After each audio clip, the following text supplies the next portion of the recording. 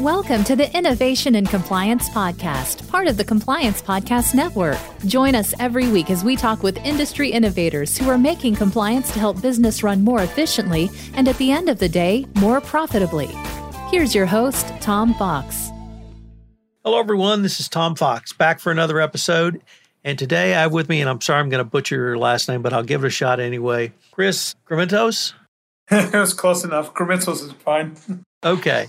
Chris is he's with PodFest Expo, and he's the Chief Creative Officer at CK Productions. I'm going to gloat about this conference in a little bit, but Chris, first of all, I wanted to welcome you onto the podcast, and thank you so much for taking the time to visit with us today. Tom, I'm excited to be on this podcast and excited to get rolling. So PodFest Expo is a podcast conference, and if you're listening to this podcast, you know that people like me have to go to podcast conferences to stay abreast of industry developments. And I went to PodFest Expo in March at the recommendation of another podcaster and really walked away from it thinking it was the best conference experience I had ever received in any professional conference. I have been going to conferences for a long time, since 1983, in a variety of professions that I've worked in since that time, and PodFest Expo was head and shoulders the best. So, Chris, with that, I was wondering if you could tell us a little bit about the history of PodFest Expo, how it came into existence, and what was your role and what is your role now? So I started a conference company, really a community, for local business owners where I live in Tampa, and that was known as the Tampa Bay Business Owners. So I had 2,000 at-bats at doing live events and tweaking and perfecting and learning. And one of the things people get wrong is they think that most people show up for the education. That is partly true. It's what happens in between the education and the breaks that is actually more important than the education itself. And that's kind of what you experience, Tom. It's how do you bring the community and the people to life, and how do you infuse a methodology and a culture that then is communicated and felt across the entire conference. So PodFest came out of my local business network, and we had a gentleman by the name of Steve Cherubino. I said, Chris, can I teach about podcasting? And I said, sure. And from there, I went home, told my wife, we're going to start a podcast. She said, about what? I go, I don't know, but I'm just so excited. I want to do a podcast. She said, I want to do a podcast. And that was our first podcasting couple fight. Who's going to do a podcast first? And the only reason we both couldn't start, at the time we were running that company that was doing 150 live events a year. We had a phenomenal business consultant. And he said, guys, you can't both start a podcast when you're doing 150 events a year. Something's going to fall. Why don't one of you start and the other one support? And I became my wife's support. She had a better niche. She started Biz Women Rock. And I did research. There was no real big female podcast entrepreneur at the time. And I did her marketing. And then I did another workshop.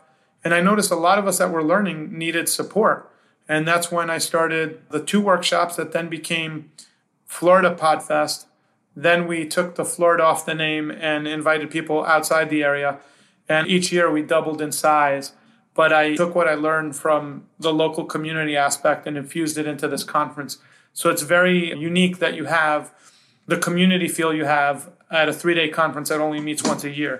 And it's all about retaining your audience, bringing back that culture, and creating programs that really celebrate the community. So you were part of our Trivial Warfare Night, right, Tom? Correct. That was one of our podcasts for the last couple of years. Jonathan Oakes says, Chris, I could do trivia where everybody could play against each other and bring them together. So I drove up to Jacksonville. He and I got to play trivia. We actually won.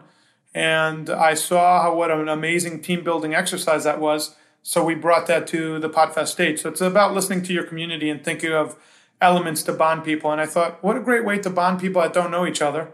Put them up on a little team. They become a little tribe. And now within a big room of 50 or 100 round tables, they all compete with each other. And I can only speak for myself. I had a blast. I was on one of the teams. I'm sure, Tom, you did too. It was just a lot of fun.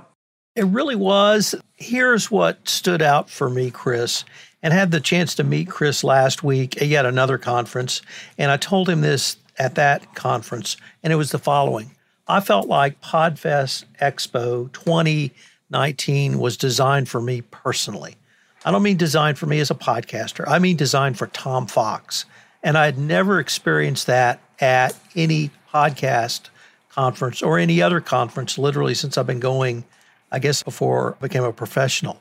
Each component of the event felt that way. The presentations, educational component felt that way. The vendor room with the individual vendors, it felt that way.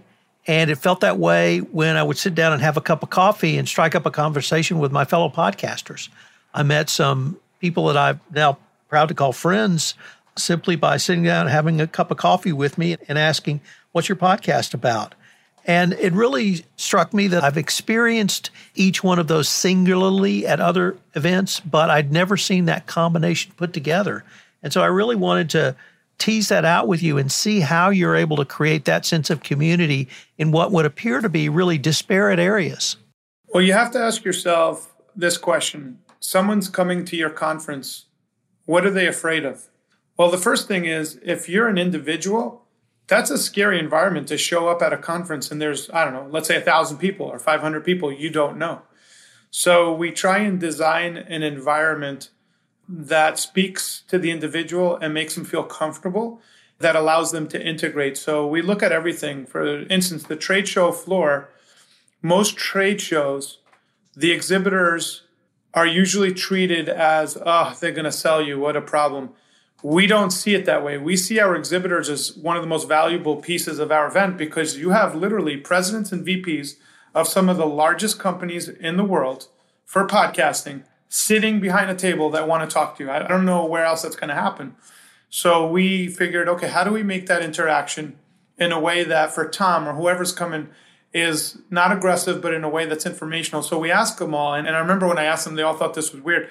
I said, I need you guys to give me a question that we could put on your table for the audience to ask you. And they go, what kind of question? I go, any question that would allow for really great, engaging conversations.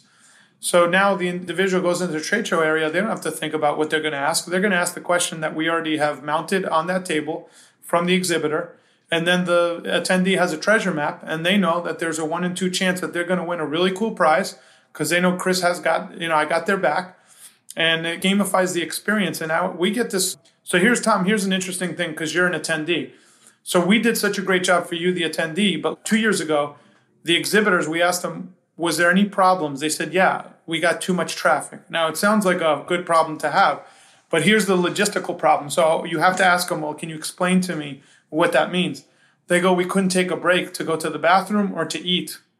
So this year we had an exhibitor concierge that would give exhibitors a break if they needed it and also bring them water and treats. So in case they were hungry, we could make sure that they were fed while they were working the booths to make that experience better for the exhibitors and the attendees. So we look at every little detail.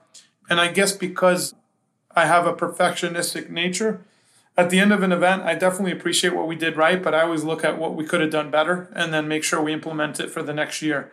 So we're already looking at elements that we could do better, and we listen to the community. One of the things we created a long time ago was our strategic alliance. It's where people actually get a numerical number that tells them what table to sit at, and then they change their seat 4 times over 2 hours, and they get to meet 7 new people at the table. I actually had an actuary, if you don't know what that is, someone that crunches numbers professionally. Sure. Not you in general, anyone listening, I figured you would know.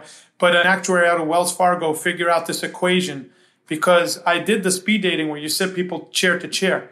The problem is the volume in a room of 100 or 500 people is so loud you can't hear each other. So we said, how can we put 7 people at a round table and only one person speaks at each table across, let's say, 100 tables? So like all these logistical things we thought out. And then we thought, people don't like doing their elevator pitch. So how can we take that out of the equation? That's why you'll see me prompt the questions up on the screen so no one has to guess what they're going to say. They're just answering questions. So we really have taken feedback over years and years of doing this and brought it to PodFest to make it a very unique conference. And then for the education, Tom, I travel all over the country. I'm always looking for great presenters, and I'm looking like right now, I could tell you we're looking for Audible. We have a couple people that are going to talk about how to monetize on Audible. Besides all the podcasting stuff, I found a lady out of LA that her specialty is how to record really engaging ads when you're selling stuff on your podcast. That's an art form. She does it for the largest podcast in the world. So I'm always looking for great talent. And then I will sit in those rooms, listen to what they have, and they'll say, hey, I'd love for you to speak at PodFest under one condition. They go, what's that?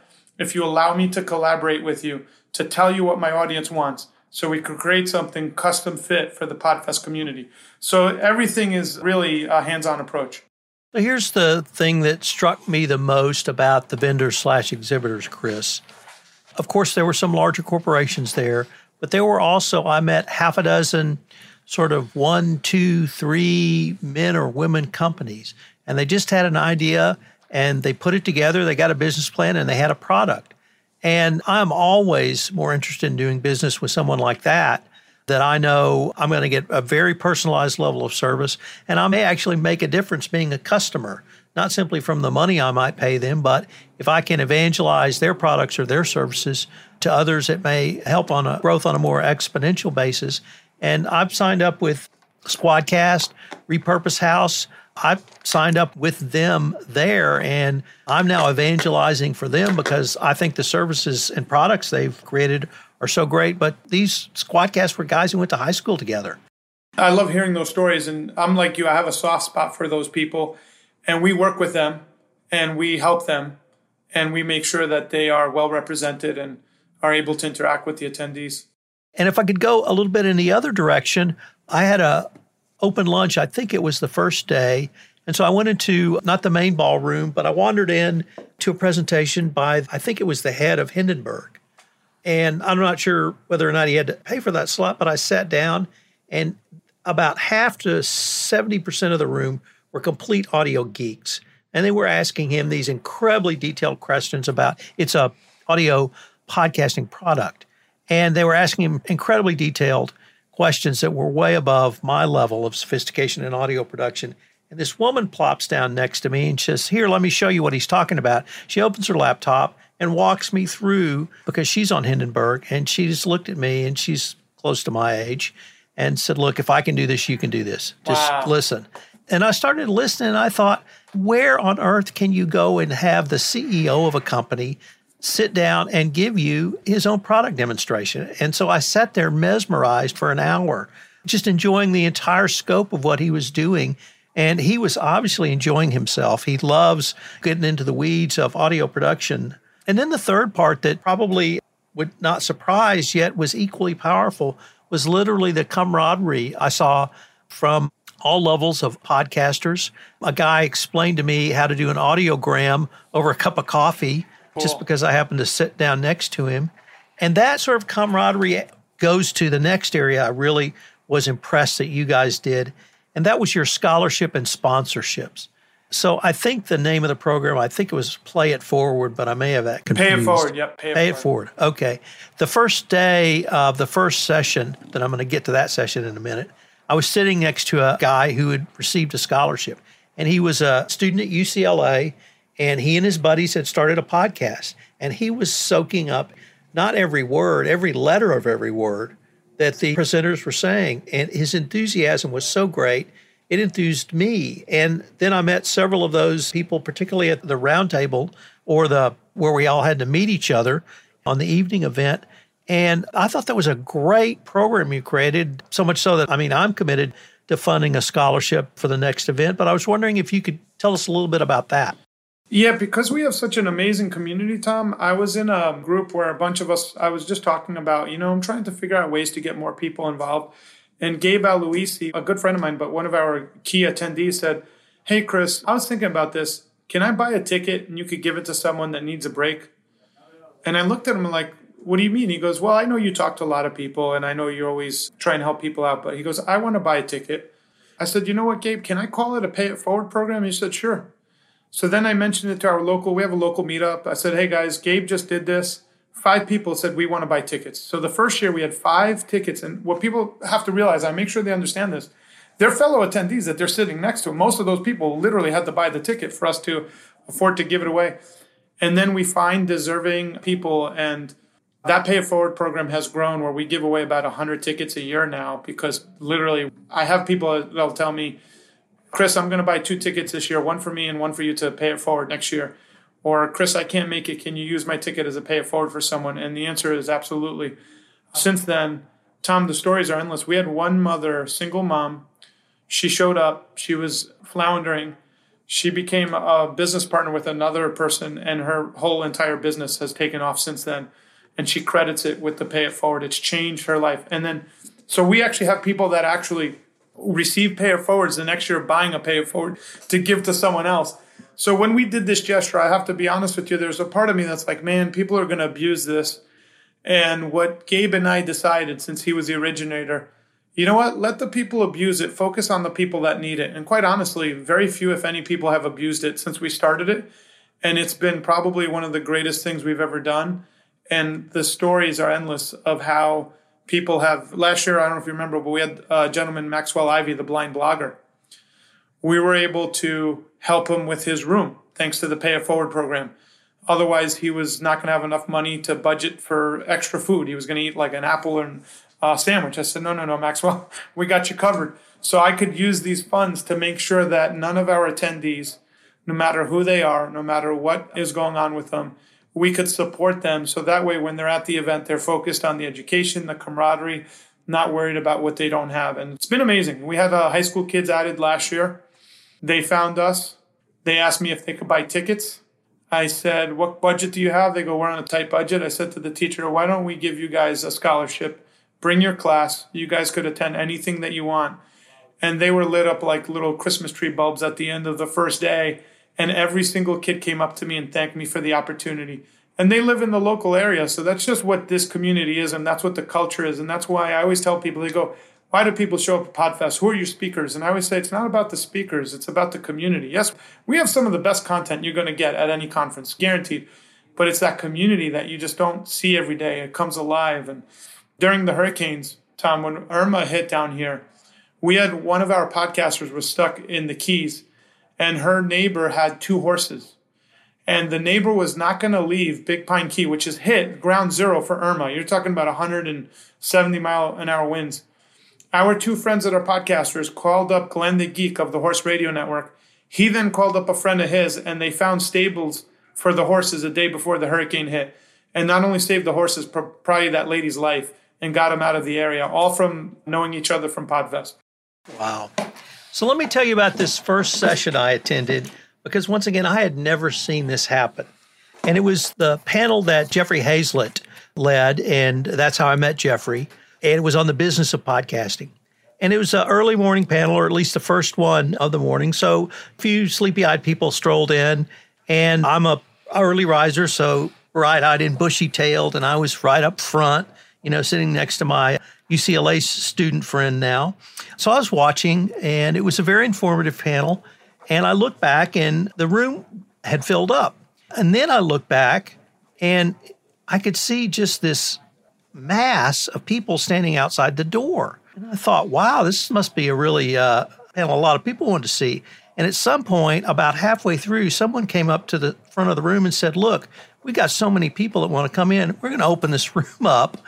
And literally, you took down the divider, and the second half of the room filled. And I'd never seen that done in the middle of a presentation. I've seen a few times where people stood outside a door to hear, but that panel was clearly one that resonated, and you were able to accommodate a large number of the listeners literally on the spot. How did you garner that information and make that decision? Honestly, it's having a great team and letting them know that whatever we can do to accommodate the attendees is what we are there to do. So that happened organically on its own. I found out after, believe it or not. So just having a good team and knowing like what we can and cannot do. And really, that's also working with the banquet staff. I try to make best friends with everybody at the hotel because you're going to need to call in some favors. So there'll be some times when certain things will happen. I will give them the benefit of the doubt. And then when I need them, they're there for us. So that was very special that they doubled the size of the breakout room that you were in. Because you're right, we saw people standing outside. And luckily that was fixed in real time, which I've never seen that happen before either. That was a special circumstance. Don't forget, your room, unfortunately, the air wall broke the hotel, and we had to shift the room you were in. The room originally was going to be in another area, so it was a little bit smaller than we had originally planned. So it was just, luckily the hotel working with us and the attendees and the crew really making it happen. So I was really impressed with my team with that one. Chris, we've got just a few minutes left, but I was wondering if there's anything you could tell us about PodFest Expo 2020. So 2020, we have a lot of things in the works. It's March 6th through the 8th at Marriott World. But the most important thing is if you want to be an audio influencer and you want your message to matter, PodFest is one of the only conferences that actually has another conference called VidFest going on at the same time. So we don't only teach podcasting, we also teach YouTube. And we're going to see a big expansion of that. And Tom, we created that for people like you that are now proficient at, let's say, podcasting.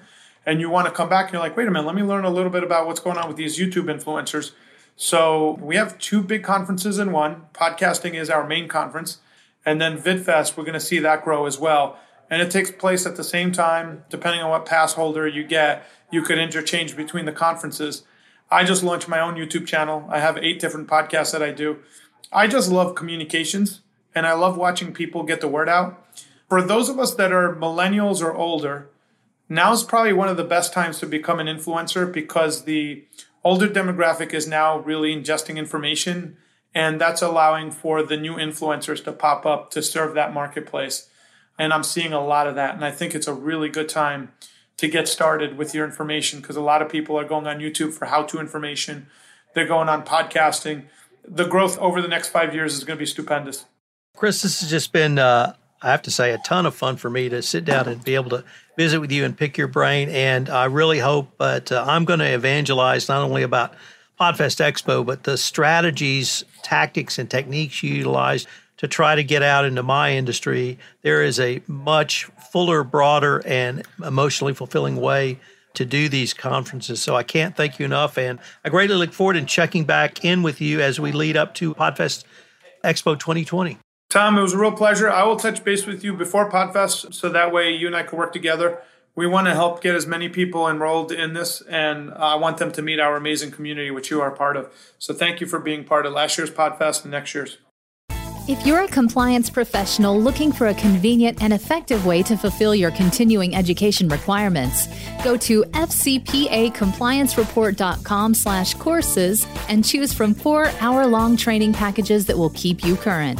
That's fcpacompliancereport.com/courses.